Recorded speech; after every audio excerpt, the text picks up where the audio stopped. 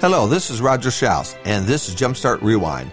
This is part of our Heaven Bound podcast family. This is Jumpstart number 1544. This month, we're looking at Jumpstarts written from the book of Deuteronomy.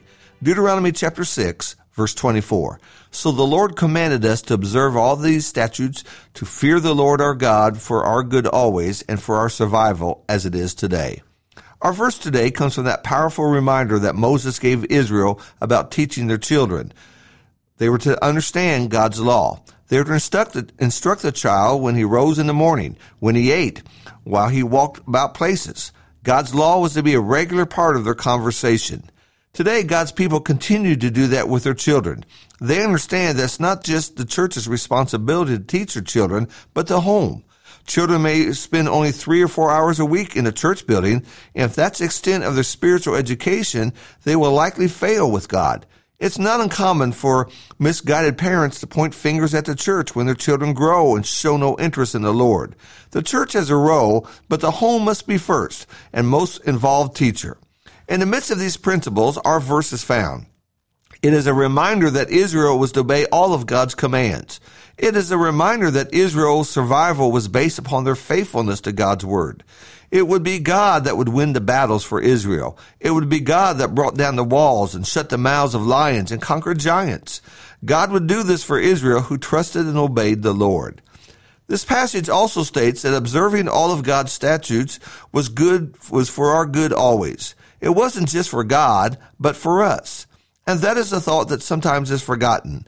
God's commands keeps us from hurting ourselves.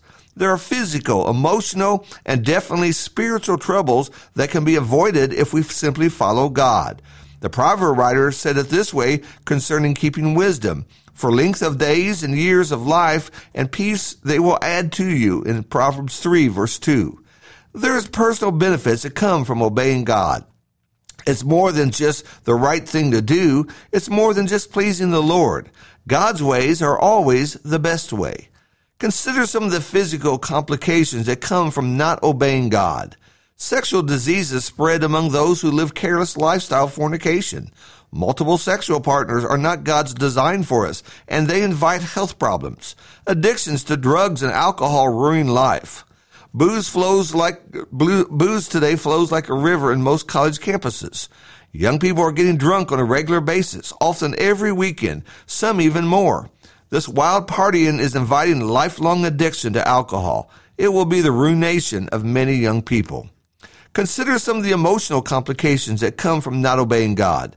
Guilt, worry, stress steals our appetites, keeps us up at night, and makes us look old. The fear of dying, the internal struggles that many deal with, has led them to turn to pills to cope with. Grief has crippled many families who do not understand nor how to deal with such things.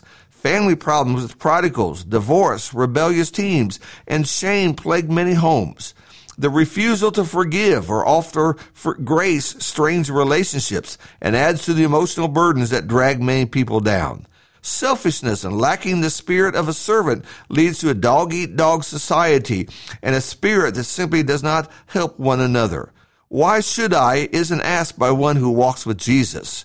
It's asked by those who ignore God's word and have set a course to simply please themselves.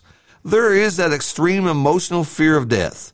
Medical staff see this every day. An elderly person, frail, nearing the end of their life, instead of being given comfort, the family presses doctors to do surgeries that are risky and treatments that will take away what little quality of life that they have. Why? Because they do not believe in anything on the other side of death. They must hold on to life, what little life there is, as long as they can. And then when death happens, those family members are stunned and clueless and lifeless at the funeral.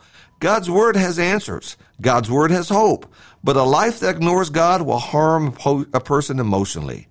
Then there is the greatest cost of not obeying God, and that's the spiritual side of things. A life without God leads to death without God. It leads to an eternity without God. Joy, peace, hope, optimism are found when one walks with the Lord. Forgiveness, trust, and promises are with those who are with God. There's not an obsession with who sits in the Oval Office in Washington. There's a greater thought about who is sitting upon the throne in heaven. Life is not lived just day by day, but there are plans and goals and visions that are based upon God and His Word. There is especially that deep longing for heaven. Faith gets us through the darkest days. Faith helps us to realize that our problems will remain here. Faith opens our eyes to see the Lord. Keeping God's commandments are for our good. The best life is one that obeys God. He understands that his home is God's home. He understands how to live healthy. He understands how prayer actually helps. God's way is always the best way. Wouldn't you agree? Thank you so much for listening.